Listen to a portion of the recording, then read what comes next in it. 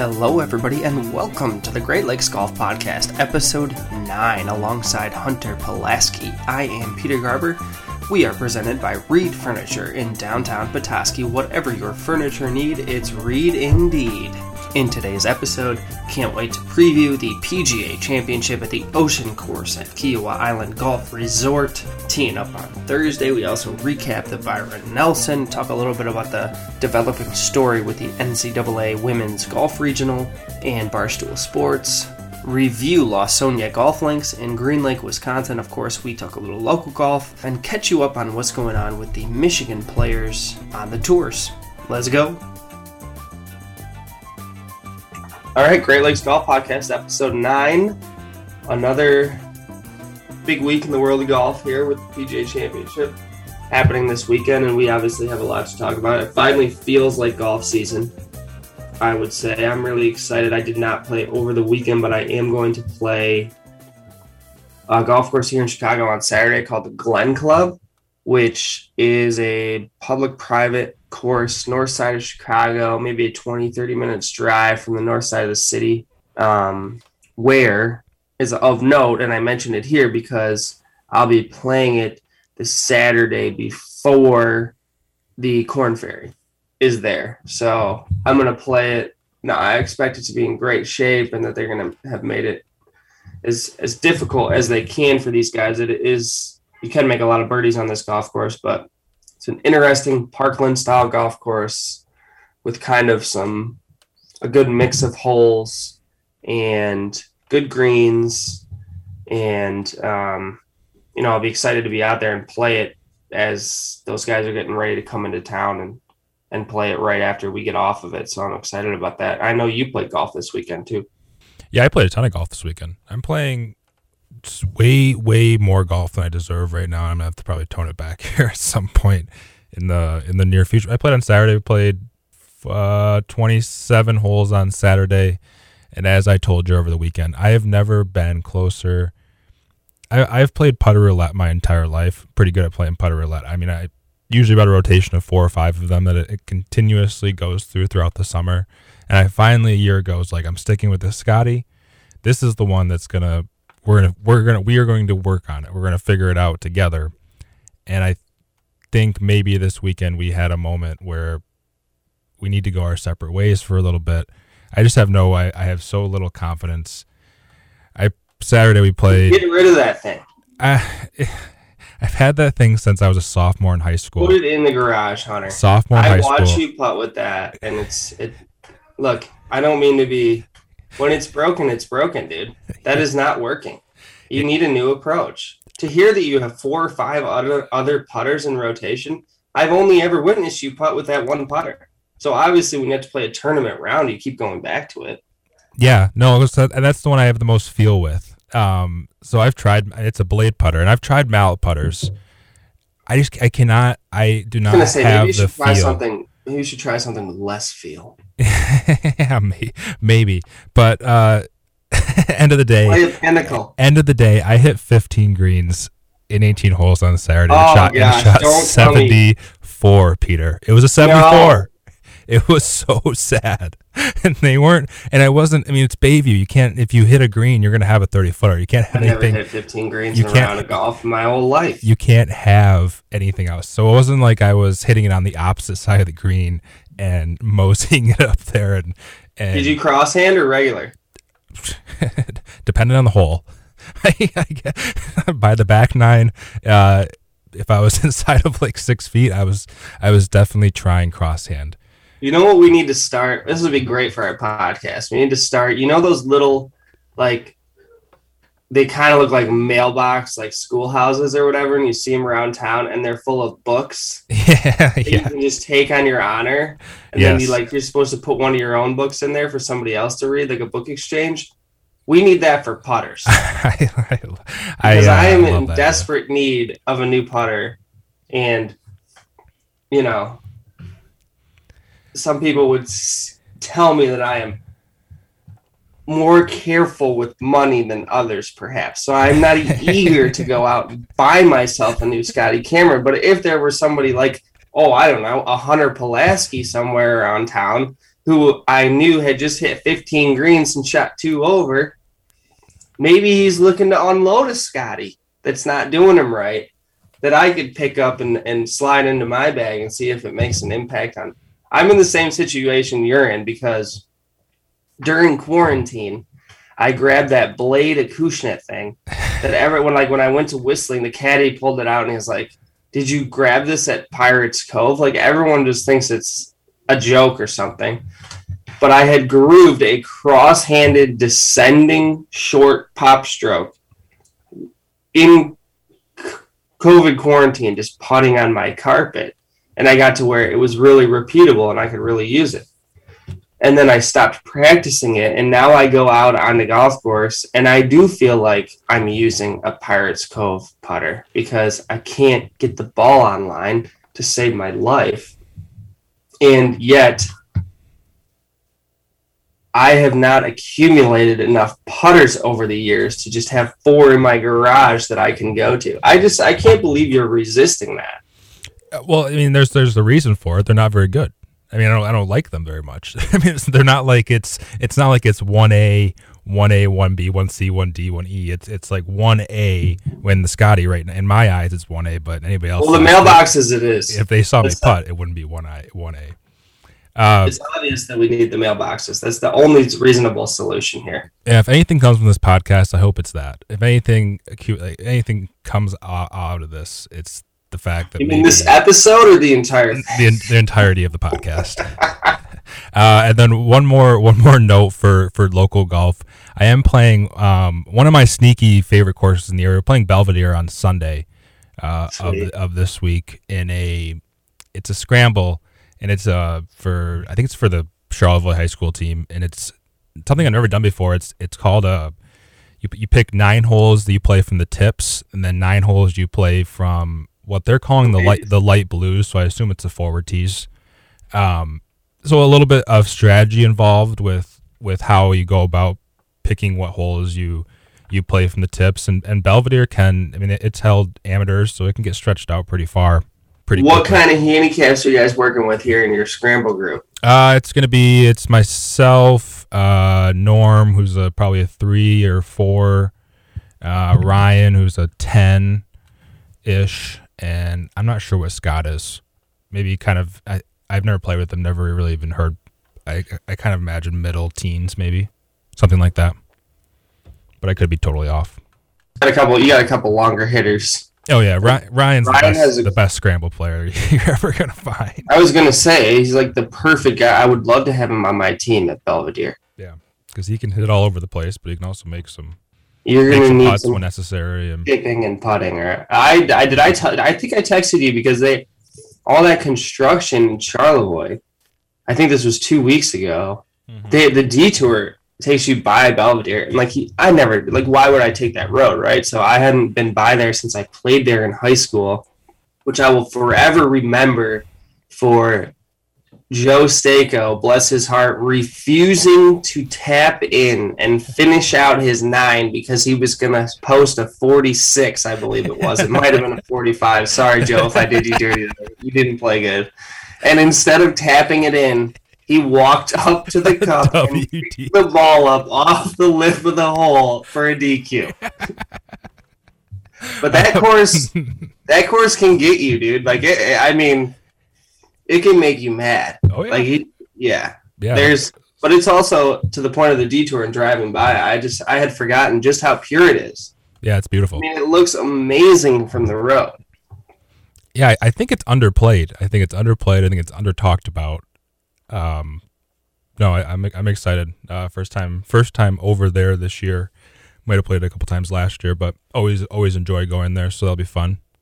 All right, nice. So picking up right from the local golf and going into the Michigan golf. Do you want to give us an update on Alex Scott, who was the guy who Mondayed into the Corn Ferry? Yeah, he missed the cut only missed it by 2, I think. He shot even.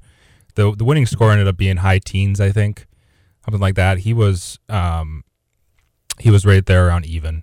So we'll see if hopefully he can build off of this. I mean, it's not like he was he was way outside of the level of competition you need to be at. So it's really hard.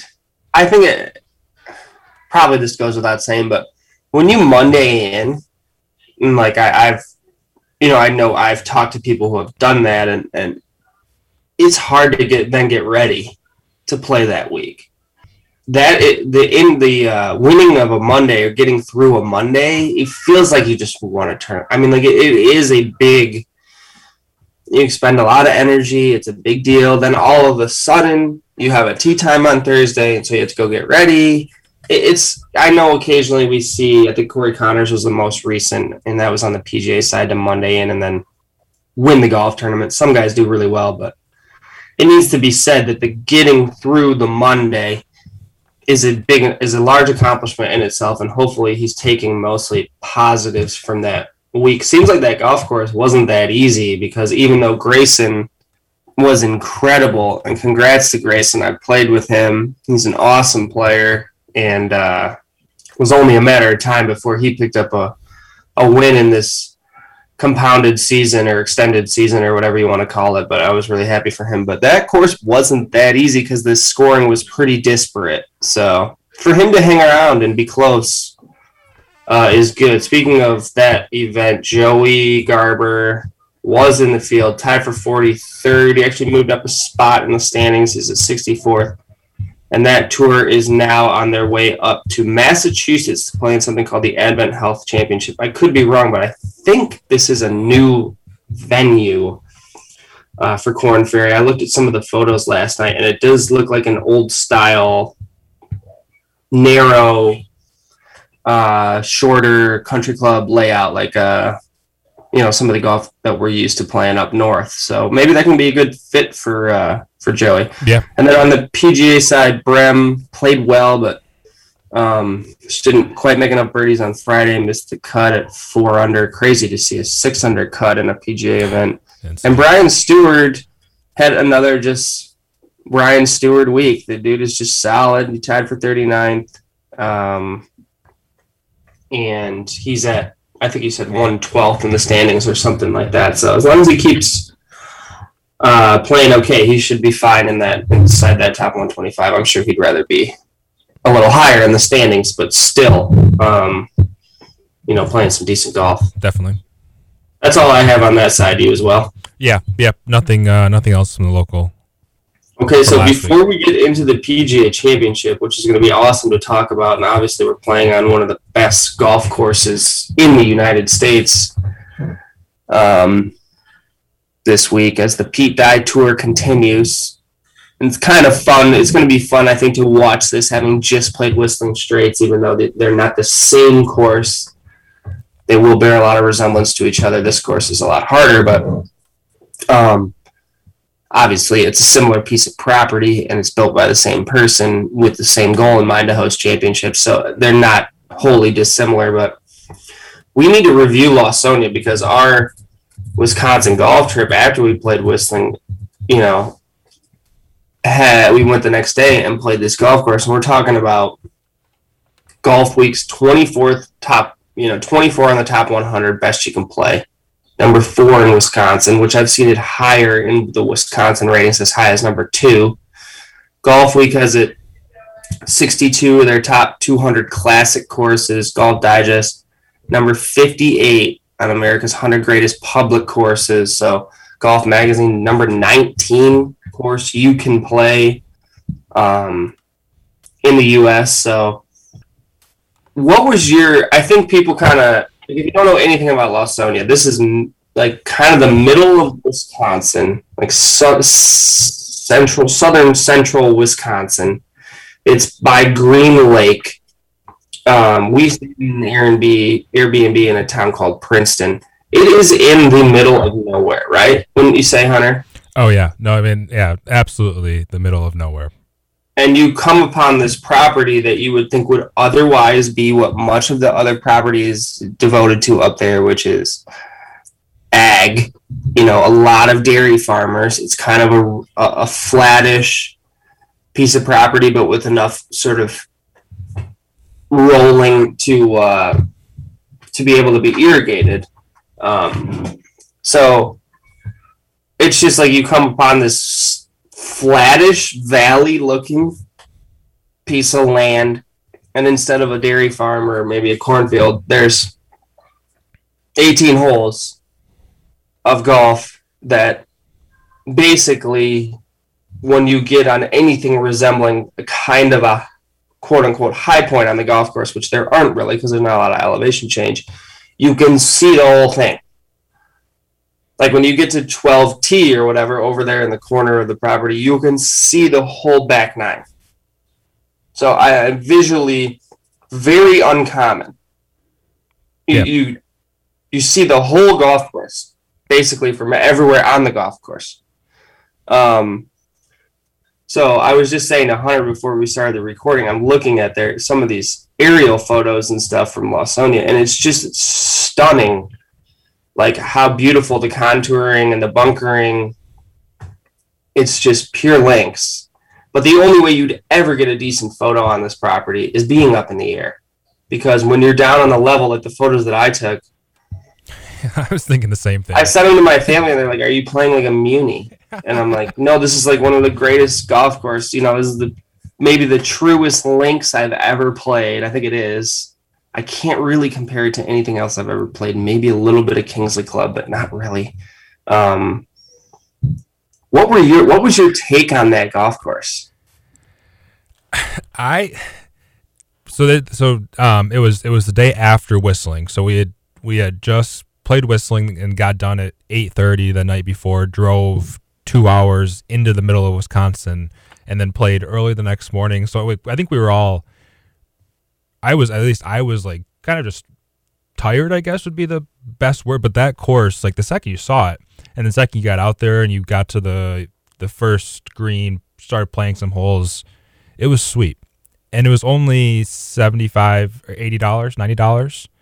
So yeah, for the price and the conditions of the greens, I thought it was absolutely spectacular. And to your point about nothing to compare it to, I have nothing to compare it to. I don't even know where to start with it, just because of the fact that you could see, if you were looking at any hole in the back, if you were any hole in the back nine, you could see any other hole in the back nine. But they still were their own hole.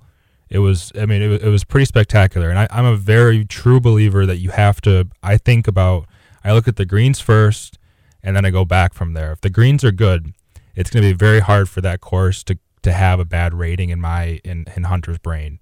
So this is passed a lot of tests because the greens were sweet. They were, for being, what was the date? May 7th, 8th? Yeah. Something like that. I mean, unbelievable. Holy moly. Tad, we had just played Whistling.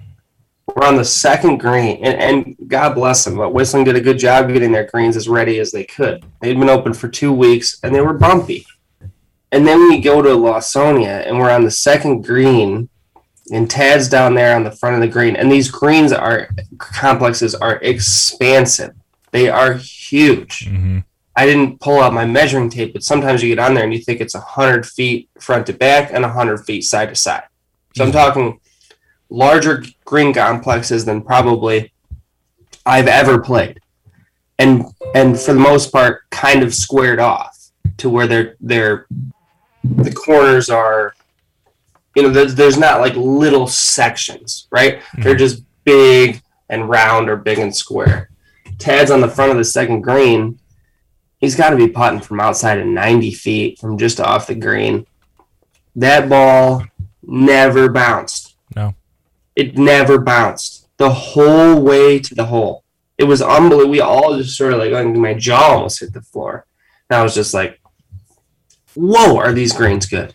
And fast for May 8th. So Hunter's right. You're going to be hard-pressed to find a – I think by the time all is said and done, we rode in carts, I think it was $90. You're not going to find – I have not found a better $90 round anywhere in the Midwest. Oh, I don't think it exists. I really don't think it exists. And not we try and jump the gun a little bit. I do have to talk about the range. The range was one of the more Might be why it's comical things I've ever seen. If you had never seen the golf course and never looked it up online, seen all these aerial photos that Peter is talking about, and you paid your money, you paid your $90 and you walk out to the range, you go like, holy moly, what am I doing out here? You said $90 because you can't. The range is, imagine a teeing ground, and then there is a hill right in front of the teeing ground that's about 35 feet high. So you can't actually see a single golf ball land in the range. And the kicker is the range is running directly parallel with the first hole, but it's angled in a way so if you just hit straight balls in the range, you're hitting it right into one fairway. and nobody, obviously not being from the area, there was no signs or anything saying like maybe favor the left side on this range, because if you don't, you might kill somebody on one. They didn't mention that. So that fairway was literally, you drive up the first fairway after you hit your tee shot, which is dog-like, right? And littered it's just with golf balls. With range balls.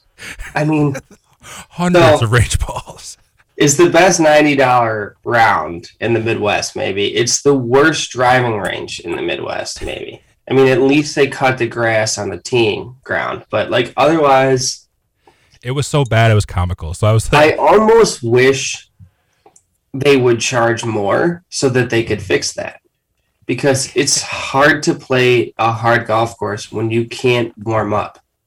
And you can warm up in the sense of like loosening yourself up and hitting the ball, but you can't warm up in the sense of finding a ball flight or knowing how your swing's going to react that day or whatever. Like you're literally hitting up a sheer cliff into, you never ever see a ball land unless you hit it 20 feet in front of you. The hill is like right there. So yeah.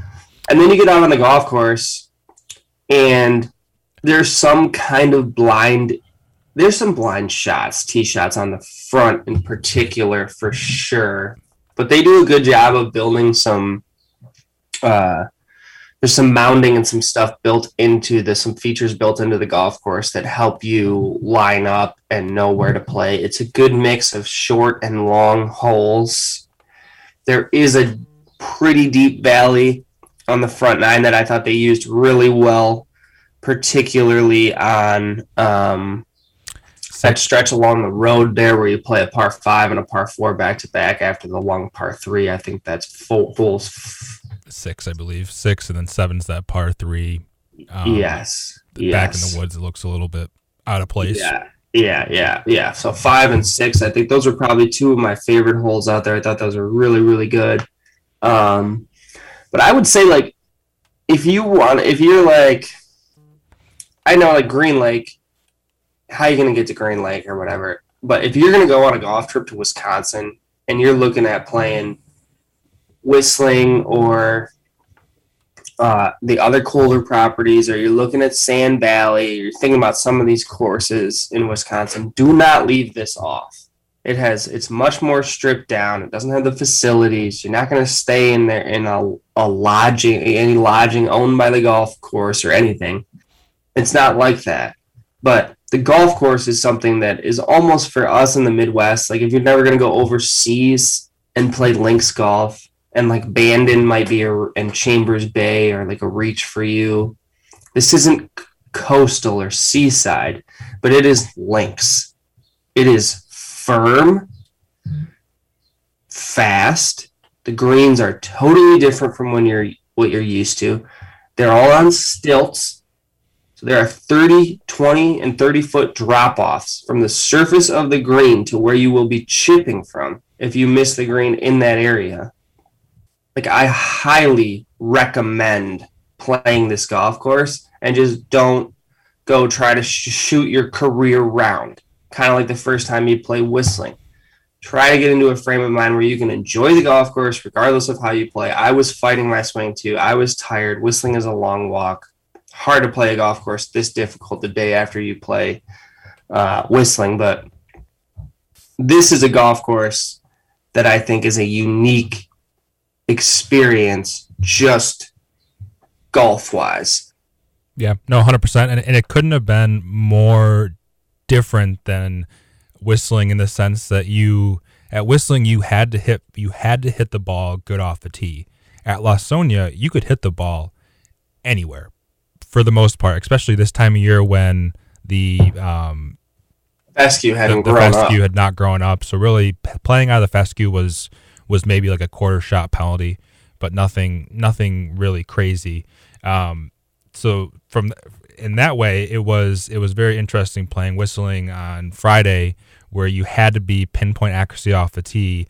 And then here, you really didn't have to be accurate off the tee, but like Peter said, if you missed greens out here, you could not see the bottom of a flagstick on a single green if you were within, I would say, 30 yards of the hole around the greens, because everything was at least 20 feet above you. Yeah, there's a couple out there that are exceptions. Like number 2 is kind of a benign green, but I mean, yep.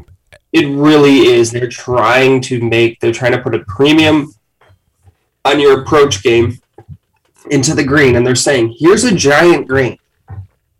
It's firm and fast, and your ball is going to bounce when it hits the green, but it's huge. You should be able to hit it. And if you don't hit it, we are going to punish you, whether it's in sand or hay or just by the nature of being so far below the level of the green that it's visually very different. Everybody knows how hard it is to chip when you can't see the spot you're trying to land it in. So that's how most of us chip visually. Now all of a sudden you're hitting into, you're just hitting into a wall of grass, and you're hoping that you have the right touch on it. So really, really cool. I was really glad. I know there's other Sand Valley and Erin Hills. I can't wait to get out there and play those 2 tracks, but I was really happy to be able to play Lawsonia. I thought that was a really cool track. Yeah, and we didn't mention it, but this is really a 36-hole facility. We played the Links, which is obviously a true Links, but they also have, which we were able to see a couple holes from the back 9, a course called the Woodlands, which is going to be, looks like it kind of goes around Green Lake, which is a lake right on property there. And this course looked a lot more like Michigan golf, tree-lined fairways, maybe a little bit of elevation change. So we were within 5-10 minutes of the course. You could stay and play a course, stay in Princeton, play another course. And keeping in mind, I'm not sure if this is a full-on all the time thing, but very few courses do this, but you can pay $150 and play as much golf as you want for the day. And I wonder if that stops in the summertime, but that's a crazy deal. Like if you got there at 6:30 in the morning and you just went, you just keep, and with 2 courses to play, you could easily play, you could try to play 54 holes in a day. Yeah, subject to availability, obviously, but I mean, the way that it works is you go in and you say, I want to take advantage of the play all day, and he starts looking for tee times in the afternoon. And basically he's going to say, okay, you're teeing off at 10. You guys are going to be coming off at about 2:15. I have a 2:40. Yeah. And boom, you're like, okay, I'll do the 150 instead of the 90. And then you can just keep playing. So this course is built around value. And I agree with Hunter. Like if you're looking for a sort of a value angle to go play Wisconsin golf, go to Green Lake, stay in Green Lake, play Lawsonia, and then do your day. You want to go play Erin Hills or Sand Valley or whatever. Don't stay there if you don't want to. Just stay in a cheaper Airbnb in a smaller town or whatever, and then you can make the day trip over to the bigger courses and stay over by Lawsonia. It is kind of a central location in that sense. So thanks to everybody there that hosted us. We really enjoyed it. And despite none of us playing worth a damn on that golf course. No, it was hard. And that's what we just. I thought Mark was going to quit. I mean, I think he might have actually quit on 16. He said, I am done. I think he might have hit more shots after that, but he quit mentally. He said, I'm done. Who of us hasn't done that before? we didn't exactly do ourselves any favor going to Whistling on Friday afternoon and then going to this course on Saturday morning with a course rating of 74, 68, 6,900 yards. And if you missed the green, you weren't going to get up and down. So like it was definitely, I mean, we got our money's worth in those 2 days. Absolutely got our money's worth. That being said, I do think it rewards good golf. I could easily see one of us going out there and shooting something around par, maybe even better if you can survive some of those really hard holes like 10, which is basically like a 5 wood or a 3. I definitely I could see that if we had a couple rounds. Good. Like if you're playing, if your ball striking is good, you're gonna hit a lot. You're gonna feel like Hunter. You're gonna hit 14, 15 greens or whatever because the greens are huge, huge, and you do have some short clubs. It's not terribly long.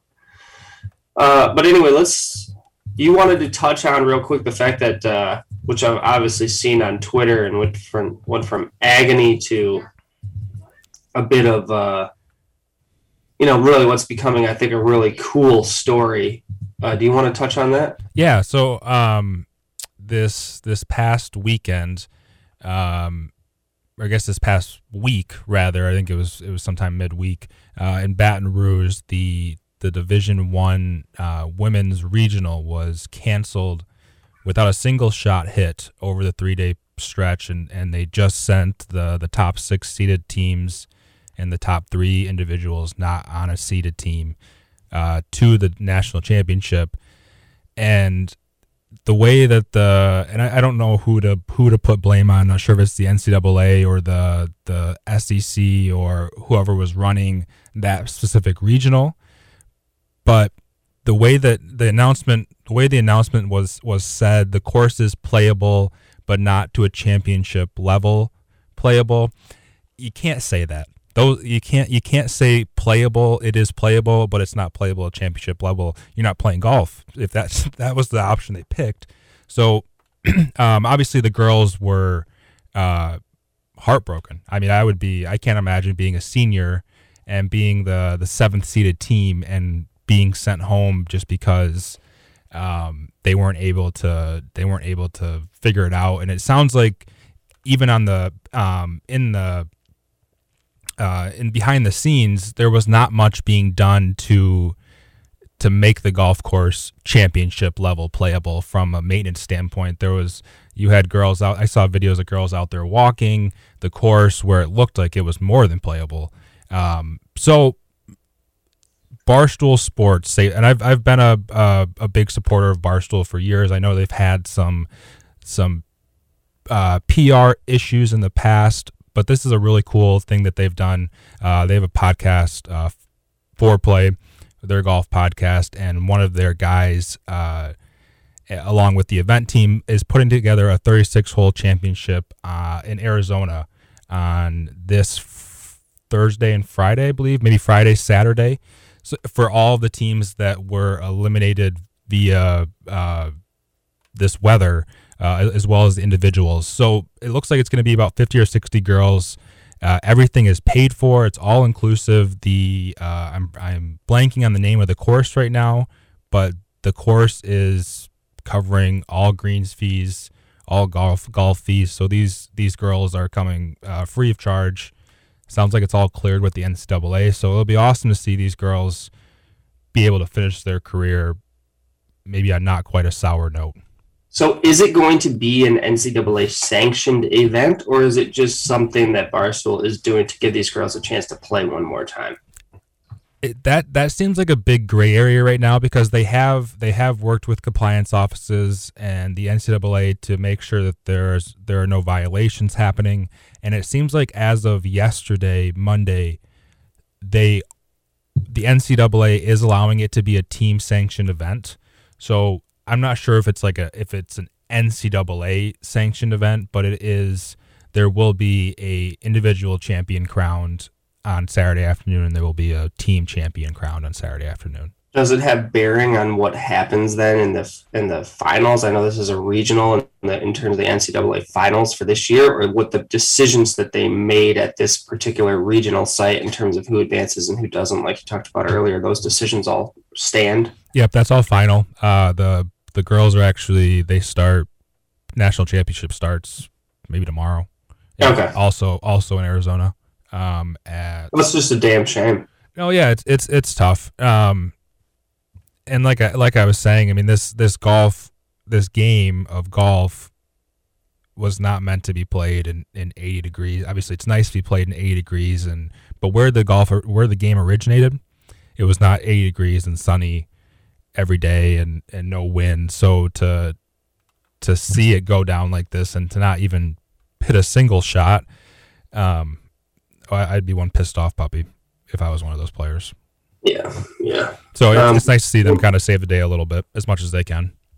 Regardless of how you feel about Barstool, it's you have to applaud this move. I mean, it's like they did what the rest of us probably wished we could have done for these girls. Yeah, it's awesome to see. I mean, just somebody that has followed them to have the resources they have to be able to do something like this it's cool. All right, so while that was going on, some of us diehards were continuing to watch the AT&T Byron Nelson at TPC Craig Ranch, which turned out to be exactly what we said it was going to be in terms of yielding tons and tons of birdies and really low scoring.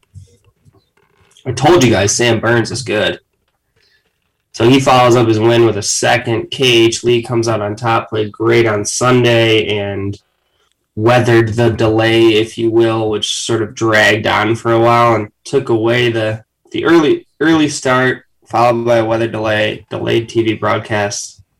Just bad for golf all the way around. So that's unfortunate for AT&T, for the Byron Nelson, for TPC Craig Ranch.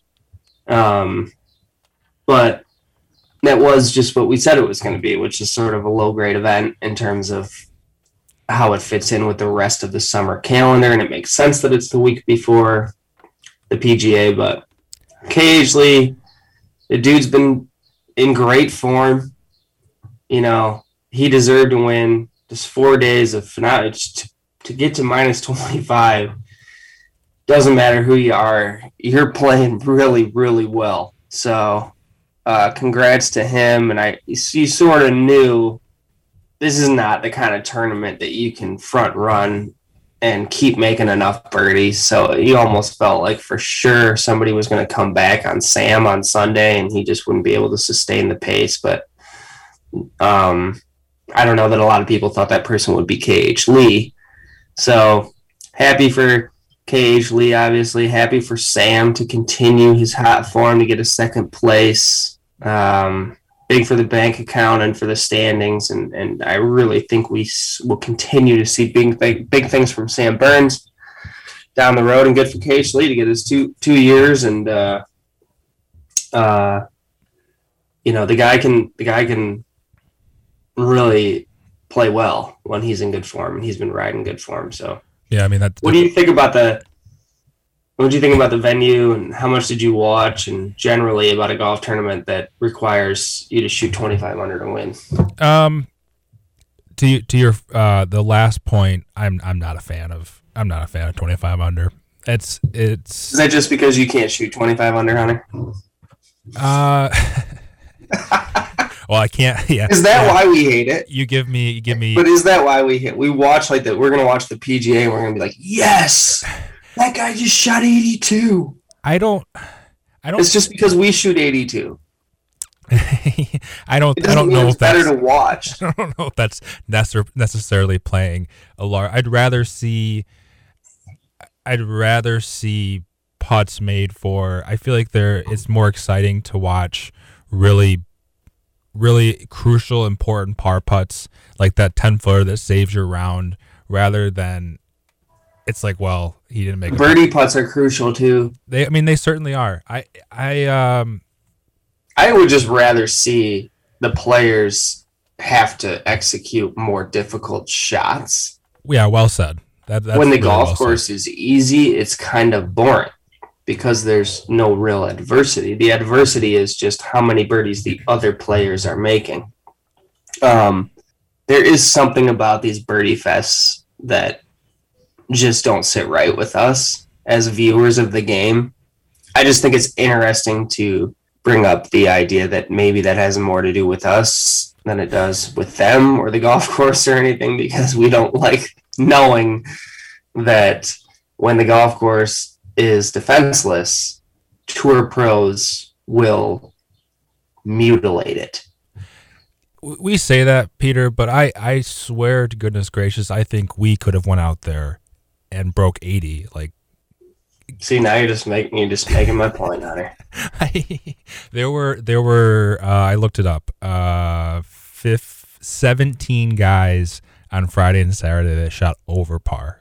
Well, let's publicly shame them right now by name. Yeah, we should. We should have to name every single one of them. If you went out there and played decent, you shot even par. You think, oh, okay, that's not great, not bad though. You were in 130th place on Friday afternoon. Do you know who one of those players was? Because it was a pick that I gave out on this very podcast last week, and his name is Bo Hostler, and he cost me just. Oh yeah. He was the difference between a pot. I think we were both light. Like I had very light. I hit the Ben Martin thing, which it was all I hit, I think, and I lost. I had Gooch in an outright who just didn't play. He made the cut, but he was not a factor, and Hostler as an outright. I think those are the only picks I gave out, so we were really light. I did play KH Lee in DraftKings. So I did on Sunday afternoon, I was like, do I have it out? Like I was really, maybe I have an outright ticket. That's when you know you bet too much. Well, so I had to go through my 3 apps and my open bets to see if maybe I did have a KH Lee and I should be cheering harder, but I did not. Well, it's tough too when you go back and forth from Michigan too. So you might have placed the bet out of state and then you're in Chicago and you just you have no idea. The one speaking of having too many bets and having it be difficult to keep track of, should we move on to the PGA? Yeah, let's do it. See ya, Byron Nelson. Yeah, tough. The one final thing I will say, tough for them with that weather on Sunday.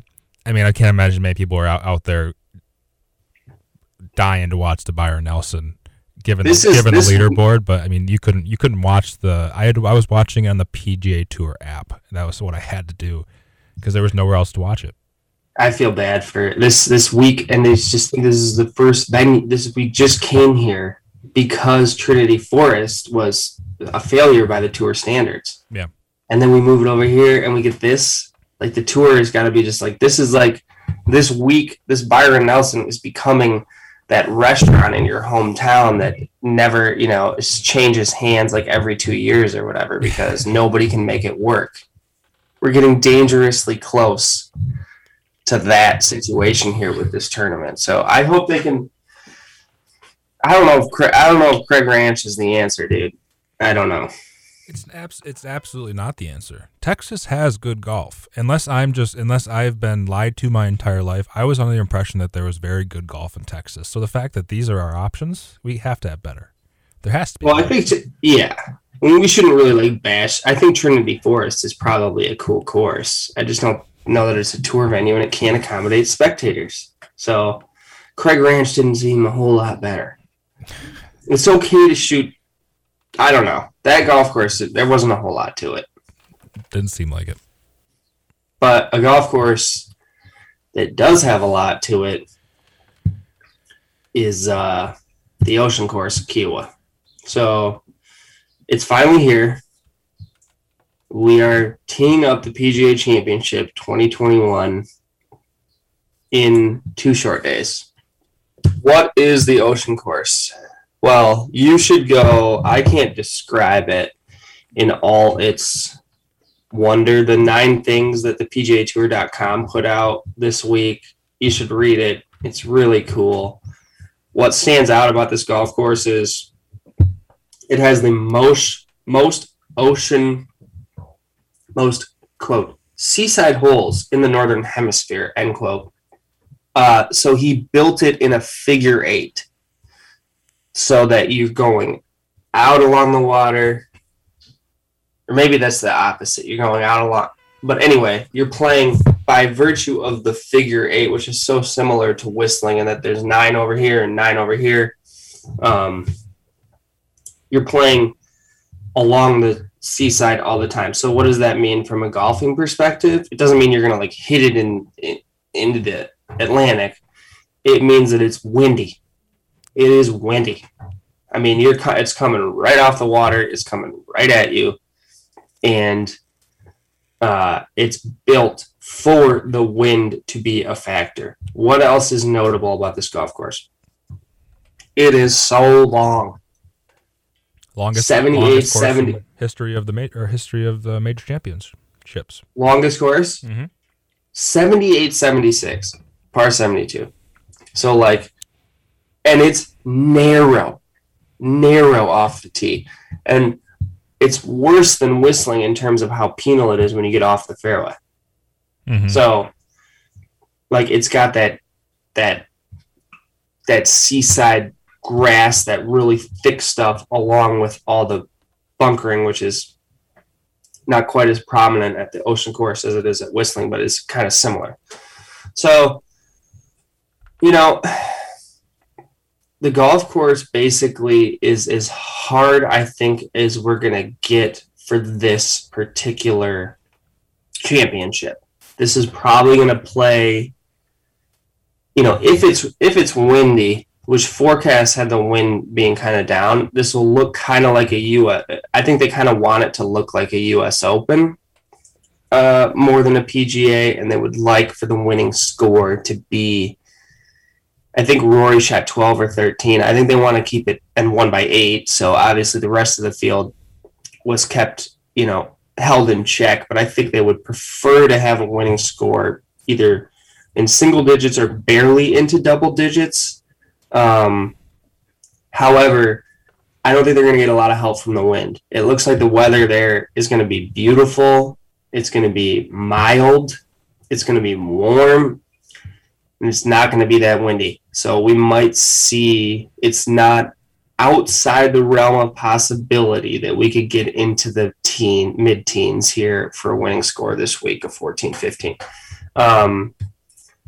Long, narrow, difficult. Everyone is going to miss greens. You have to be able to scramble. So in terms of if you watch the highlights from Rory, like, he didn't even hit that many greens in his Sunday round where he stretched his lead and, you know, just basically took a back nine victory lap. He was doing a lot of that with his chipping and putting. Now, granted, you have to keep it in play off the tee, and if you're long, it's going to be a huge advantage, but you must be straight. You can't bomb and gouge. So total driving is a little more what you're looking at here. It's why a guy like Keegan would do so well, and it's why I love Abraham Ancer this week, because he's so straight and so consistent and good with his longer clubs. Not a great chipper and putter, but I don't know. We'll see how that plays itself out. It's also why I've talked about Patrick Reed a lot this week. If it's in the 6 to 8 under, if the wind picks up or whatever, that's a grinder, a guy who can keep it around par, who can fight for good scores, who's not going to make a lot of doubles. So I think from a betting perspective, you kind of have to play a couple of guys in case it gets up there in the 15s, and then you play a couple of guys if you think it's going to be tougher, and reward more of the scrambler, keep it in play, par is a good score type of routine. But generally speaking, you better be playing guys who are in good form. We have limited course history here. Like, you just try to find guys who you know are in good form and you think might be a fit here, rather than digging for the history from the last, you know, from whenever that was that Rory won in 2012. I just don't know how much you're going to gain from doing that. I think what's your outlook and your kind of strategy here this week? Yeah, so just to what your point about the length of the golf course, it is the longest venue in the history of major championships. There's 3 par 3s over 205 yards. There's 6 par 4s over 480 yards, and there are 3 par 5s over 575 yards. So it is a somewhat long golf course, you could say. And the figure 8 thing, you make that last round turn to come back to the clubhouse, and that last swoop of your 8, that's into the prevailing wind for 5 holes in a row, which are supposed to be the 5 hardest holes on the golf course. So, like, it's going to test you. You will see guys who are 1-2 under or whatever on their round, 3 under, 4 under maybe, in the early part of the week, who then turn that figure eight and they go tee off on 14 and 15, and they do not shoot under par because they can't get through the final stretch of the golf course. So it tests you all the way to your last shot. Similar to whistling, when you play there, they're like, you guys better get ready, because once we turn and we start going back to the clubhouse, the golf course gets really hard. And it's the same way here. Yeah, exactly. And you mentioned not being able to take much from 2012, just given the fact that it was 9 years ago now. The only thing that I think may be worth mentioning is if you look at the number of European players that are on that leaderboard, not necessarily the names of those players, but just the fact of what kind of style of golf they are accustomed to playing. Also, obviously, they play a lot of windy golf, correlates to what we're going to potentially see over here. On top of that, the kind of grass they play on is, I'm trying to find the name of it right now. Paspalum. So there's only a couple, the Mayakoba and a few other seaside courses are the only courses that use this type of grass. It's going to play a little bit slower than what you'd see typically in links style. And then also because of the wind and not wanting the ball to oscillate on the greens, they don't get the greens much faster than it sounds like maybe an 11. So I don't know if that necessarily keep that in mind when looking at betting, because that might favor the European player that's going to be playing on consistently, whether it be on the European tour or growing up on playing slower greens, seaside courses, windy courses. I say all this, I don't know how many European tour players I have on my tickets this week, but I do think that is important to keep in mind, because if you look at that 2012 leaderboard, it is, I mean, there's several. The top, it looks like the 5 out of the top 6 finishers of 2012 were from Europe. So something to keep in mind.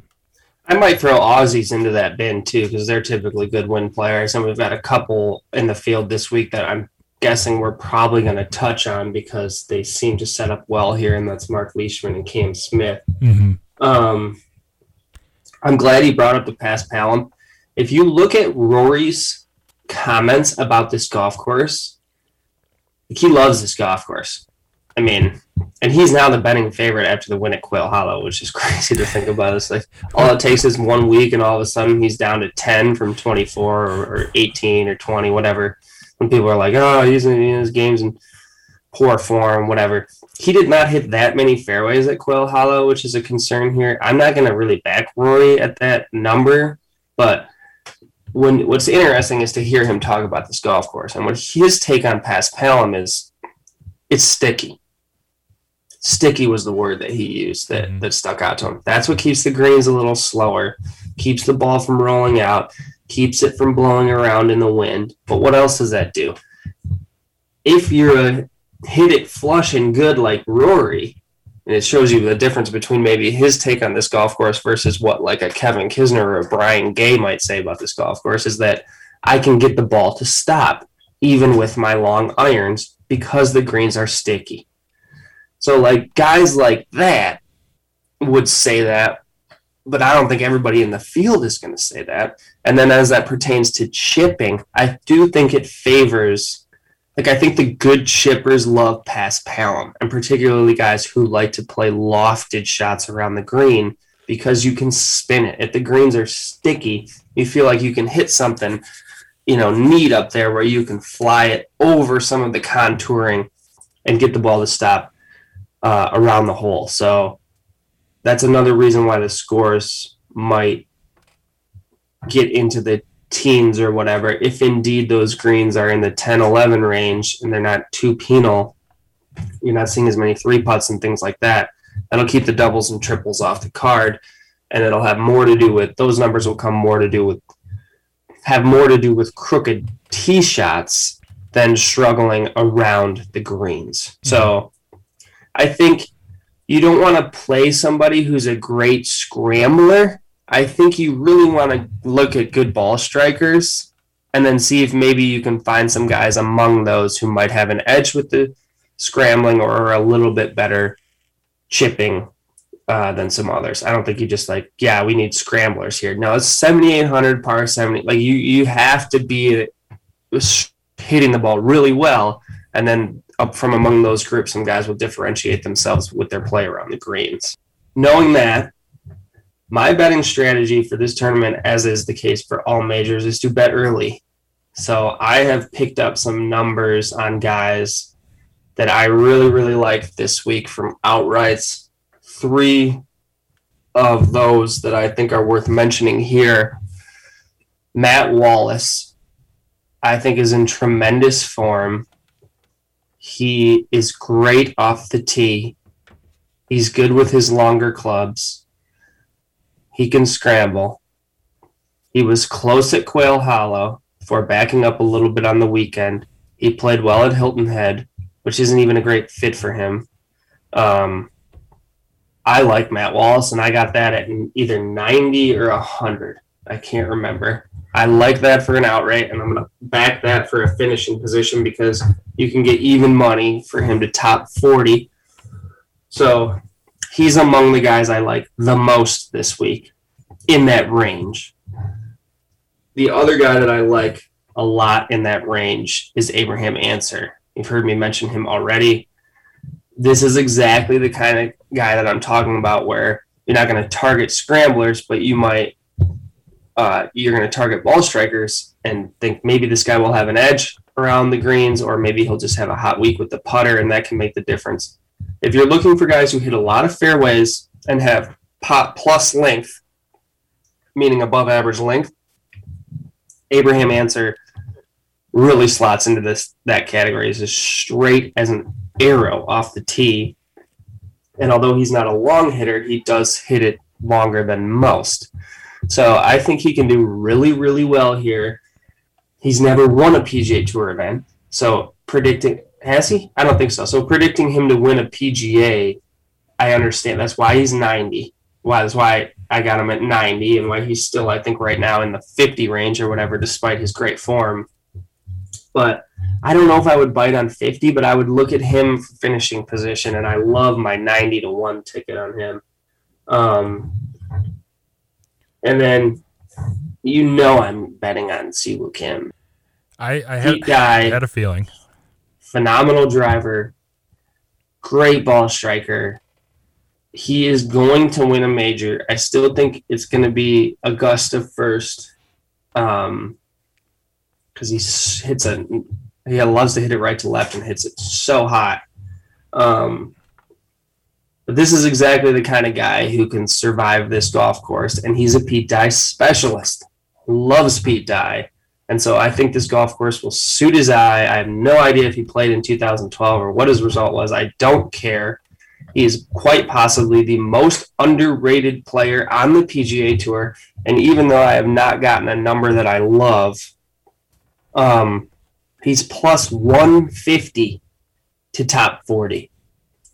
So I love Siwoo, I love Ancer, and I love Wallace for outrights and backing for finishing position. I'll start there. How about you? So you mentioned betting early on majors. It backfired on one of our picks because Sungjae Im, we got at 65. At least after your recommendation, I picked him up at 65-1. Looks like about a month ago now. And I could get him for 80-1 today if I wanted. So I might as well. I'm not going to rebet it because he's not playing very well. But that is one of my outrights that I've had per Peter's recommendation for a month now, and it's just going up. So yeah, it doesn't always work. Who would have seen that coming though? I don't know. He's never had sustained poor form. Exactly. It's very strange. I have him also clicked on my screen right here because he's plus 110 to top 40. And I know he can shoot 82 once in a while, and there's a lot of trouble, but he does not get into trouble off the tee. So no. He does not hit it very crooked off the tee hardly ever. And he's another guy that has plus length. Like he's a little bit longer than the average player. So I know I just said target form and he's in poor form, but like plus 110 for his top 20, top 25 player in the world still, right? Yeah, 100%. Why is he plus money to top 40 here? I'm not sure. It's interesting you bring him up. So, and typically, if you listen to the podcast, I stay away from outrights. I couldn't tell you why this week I have bet a lot of outrights, but I have bet a lot of outrights this week. Because it's fun, Hunter. It is. We're going to find out how fun it is come Sunday afternoon. Billy, I'm on. Who doesn't want to put down $5 on Bo Hostler at 350 to 1 and watch him come like 5 spots out of last place? I mean, tell me how you'd rather spend time. See, well, not to get too sidetracked, but I'd rather have him lose by $1 million than miss the number by 1, and you're sweating it for 4 days. No, you say that, but the sweat is the fun. That's where all the fun is. There wasn't much sweat watching him. He was in dead last. I started sweating the Ben Martin top 40 yesterday when I saw his number going in the wrong direction. So I am on quite a few outrights this week. We haven't mentioned him in a week or two. I'm not sure what's happening, but Billy Horschel is still here. He's still playing some decent golf. I have him at 160 to 1 to outright. 160? Yes. Where'd you get that? On FanDuel. Wow, yeah, I mean, I guess that might be is this plus 6? Are you lying plus to the our loyal listening audience out I there? hope not. Plus 16,000. That's 160, isn't it? Yeah, that's 160. That's 160 to 1. I'm looking at the ticket right now. It's 160 to 1. Yeah, that's a really good number because I think I have it at like 110 or something. Well, I figured I should probably ease up on all my 100 pluses since I hope you're not following me too closely, but I love to bet the outrights.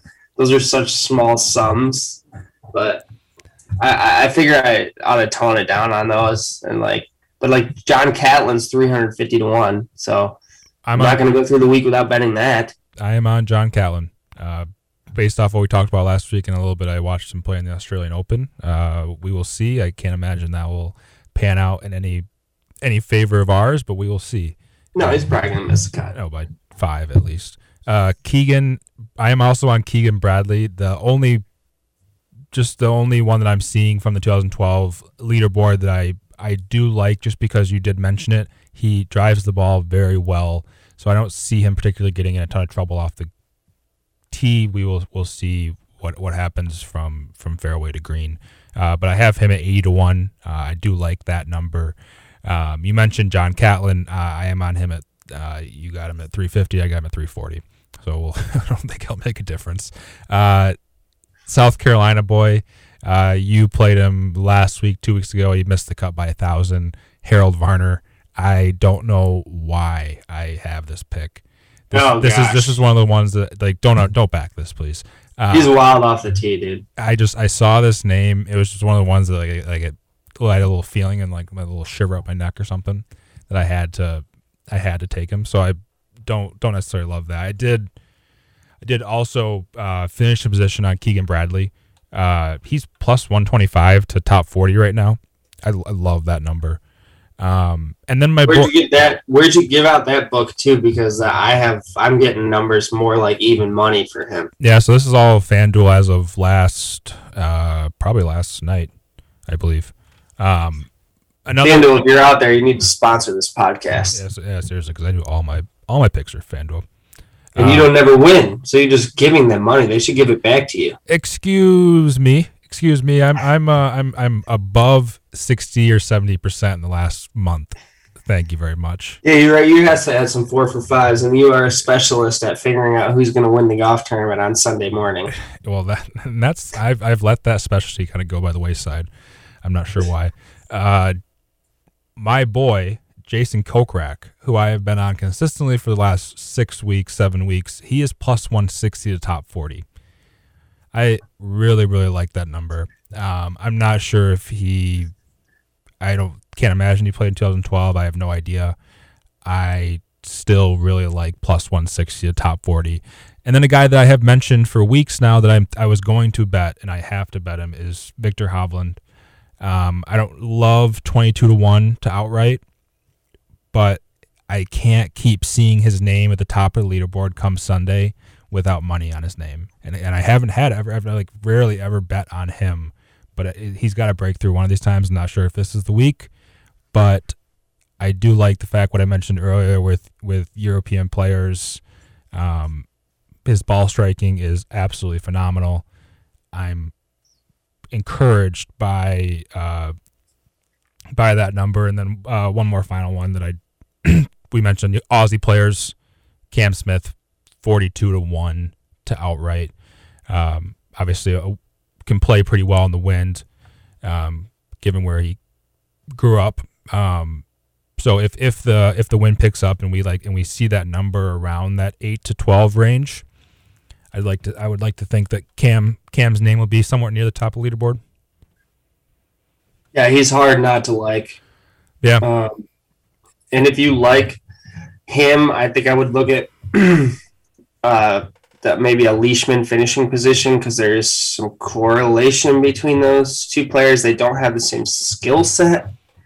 And we talked about that when they played together in the Zurich, because Cam is much better. Cam is so good around the greats. I mean, he's just amazing. And his ball striking has picked up, which has given him the recent results. I have to be totally honest. I know I'm missing some others that I bet early. One of the guys, I have no idea where his number is, but I could see him thriving on this golf course, and I'll probably look at finishing position, is Matthew Fitzpatrick.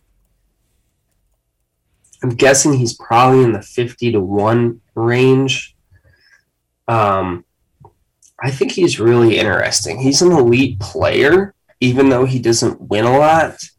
He's a guy that's been on tour for a really long time, and I don't know what his world golf ranking is, but I would put him he's similar to me to Sung Jae, in that their worst golf is usually a lot better than the other guy's worst golf.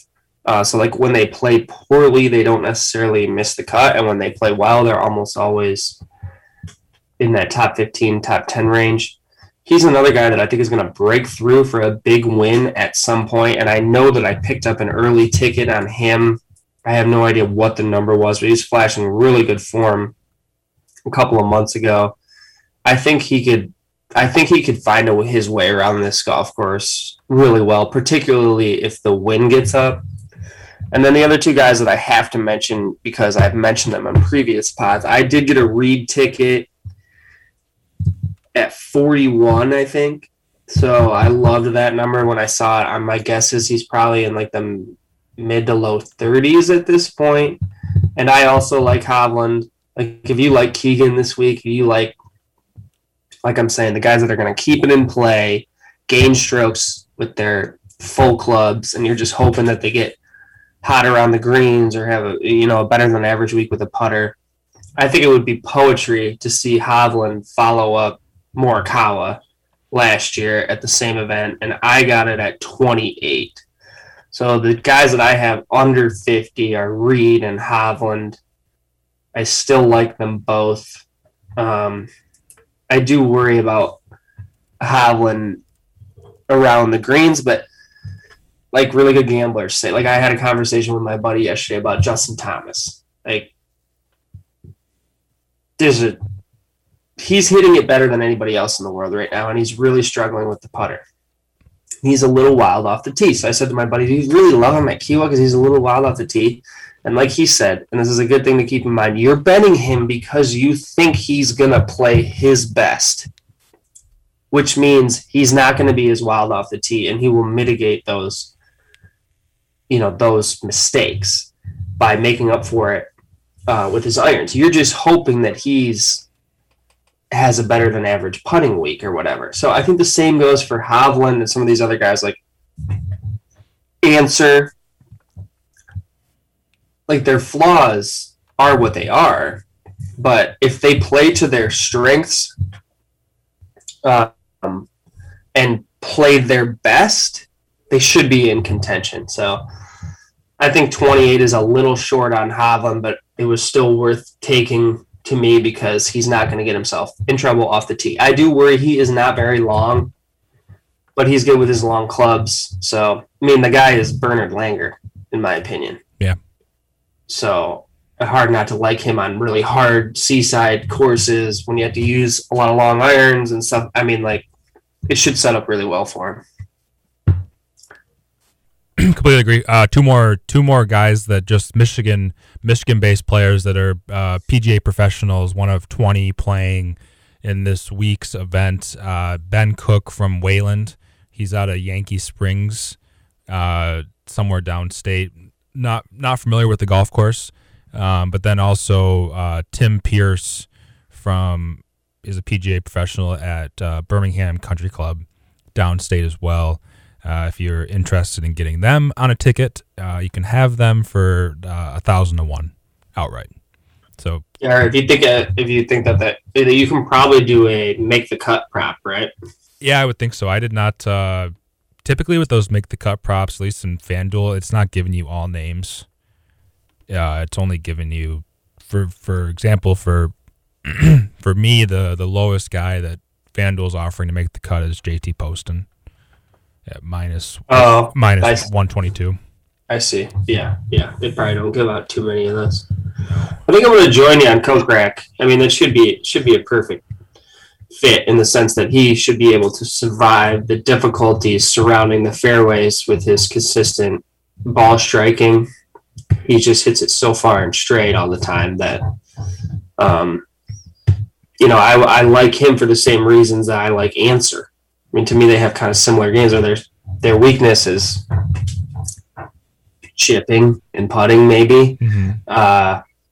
But they're not going to have to rely on that so much that it'll cost them a ton of strokes. Again, if you can keep it around par, shoot 1 or 2 under, something like that, 3 days in a row, you're probably going to be in contention unless it's really, really benign and it gets up into the teens, in which case I find it more difficult to forecast who would win under those conditions, but I would think that would bring more players into the field if conditions are easier. Yeah, you would definitely think so. It is funny. Outside of you mentioning Justin Thomas, we are very light on the top part of the card as far as, I mean, from essentially the top 10 guys until we get to Victor. We don't have a single outright on any of those guys. Did that play in, or were you thinking about that at all because it's a major? Well, I mean, you know me, I would rather get a couple more guys onto my card than have to devote more of my budget to finding. It's all about getting the math of getting your payouts to line up to where if you hit something, you're making enough to cover your week and then maybe a couple more weeks. That's obviously harder to do when you bet the top of the board. But I mentioned Rory. I just think the odds are too short. Mm-hmm. Like, I like Rory. I see nothing wrong with Rory. If you like Rory, he's in the plus 130, 140 range to top 10. I don't hate that. Rahm, I still like, even though the form has been middling because he's so good with his driver. Like, this course should be fine for him. But 14 is too short. It's just too short. JT at 14 is the first one that's kind of like, is that right? Like, he should maybe be a little shorter than that, but you're still having to devote a fair amount to that ticket. They just have, since gambling has become more mainstream and legal and golf is getting more attention on the gambling side, they're consolidating these odds. Maybe it's in my head. There are more guys under 20 than I've ever seen before. And like, in the case of, here's DK Sportsbook. We've got 1, 2, 3, 4, 5, 6, 7, 8 guys under 20, and we jump to 28. And the first guy over outside of 20 is Berger and Morikawa. So if you're looking for value, the value is on Colin Morikawa at 28-1. Now, do you think he's going to repeat the PGA? Maybe not, but he's another guy that has plus length off the tee, hits it very straight. There's no value outside of that. Hovland, apparently we're not the only ones on him because he's all the way down to 18 on here, which is the same number as DJ. So, like, if you're looking for value in that area, I still worry, like, is Bryson going to come out of nowhere and own this golf course with his driver because he's so long and straight, and that's going to be such a tremendous advantage? Maybe. The reason I'm skittish on Bryson is because he's not going to fare well on those 200-plus par threes. Like, his iron game has really been where he's struggling. Mm-hmm. So if you're looking for value, I think it's on DJ at 18 and JT at 14. Just for me, that means I won't have the Reed ticket. I wouldn't have the Fitzpatrick ticket. I wouldn't have the Cam Smith ticket. I wouldn't have, some of the others that I didn't even mention. Like, I have a Billy Horschel and I have a Bubba Watson that are all 100 plus. But that just means I have to shrink all those options. And I still think those guys have good chances here at those numbers. So I'd rather spread it out a little bit than put all my eggs in there. But yeah, if you were asking me who do you like under 20, I would say I like JT and DJ. What about you? I mean, kind of in the same boat. And the only reason I asked is because obviously it is a major champion, and typically the pool of winners shrinks dramatically from, say, the Byron Nelson last week. So I was wondering if that played a factor into when betting. Are we looking at should we only be looking at the top 30 names, or do you expect, given the course, given the lack of condition, like the play that's been on this type of turf conditions, if that's going to allow for more people to potentially have a chance of winning, or if you think if it's going to be here's a list of 30 names, top 30 guys, one of these guys is going to win? I think it depends on the weather. Yeah. Which is why I said at the beginning, you kind of have to account for both in the way that you handle your bet slip. Mm-hmm. Is it going to get into the mid-teens, in which case it's going to bring more of these guys in? I think the conditions are benign enough, and there's depth enough in this field and quality enough in this field that Billy Horschel is the 18th, 19th, 20th ranked player in the world, and he's, whatever you said, 160 to 1 to win. That's value. So, like, how is he going to win one out of 160 of these? I was not going to play 160 of these events at Kiawah, but that's kind of what you're asking yourself. And yes, do you have to grade that against the rest of the field? Sure. It's a stronger field ahead of him than anywhere else he plays, but his best golf is still close to as good as some of these other guys. And there's nobody at the very top who's in overwhelmingly great form. Rory just won, but he's not in good form. Rahm has been hit or miss. JT has been amazing with the ball striking, but the putting is poor. The only guy who's in really, really tremendously hot form is Jordan Spieth. And he's 14 to 1, which is okay. He's an elite player, whatever. I mean, I don't hate that number. Like, if you were all in on Spieth this week, I wouldn't fault you for it. But there's nobody to me that's like, gosh, I have to hedge against this person because I just think they have at the top of the board because I think they have such a great chance this week, particularly if the weather is benign, which it looks like it's going to be. That, to me, is going to bring more players into the field. I won't be surprised if Jason Kokrak wins this golf tournament. I won't be surprised if Matt Wallace, if Abraham Ancer win this golf tournament, because I still think they are in phenomenal form, and if they play their best and bump into a hot putter, there's only a couple guys in the field that can beat them. Yeah. No, I totally agree. It's tough to bet on majors because, like, you start scrolling and you're like, Neiman, 66 to 1. I just saw that name. And I go, that interests me. There's so much love on Keegan. No, have you ever seen Keegan 66? I'm looking at DK 66 to 1 to win the PGA. Are people high? I love Keegan as much as the next guy, but what are we talking about? This guy was probably he's not 66 to 1 to win anywhere.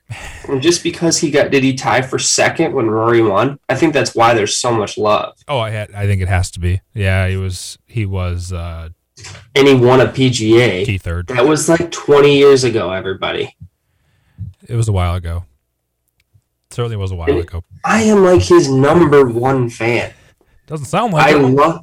I love Keegan. I bet on him all the time. I was looking for him in the 150s. You were way off. Yeah. So I just think it's there's good value down the board. I mean, I saw some guys on. Some guy had like a 250-1 Stewart Cink, which is awesome. I'd love to be sitting on that ticket right now. Like, I think those guys, this course is hard enough that several of the guys at the under 20-1 will miss the cut. Mm-hmm. Let me put it that way. No, like definitely. If you're 25-30. Like, if you're not hitting it good, it doesn't matter how good you are. You cannot overcome those mistakes because it's a half stroke or more penalty every time you miss the fairway. It'll be exciting. I'm excited. You mentioned it at the beginning of the show, but this does feel, I don't know what the weather is like in Chicago, but it is 75 degrees here today, so it feels like summer. It's PGA Championship week. I like it. I like it a lot.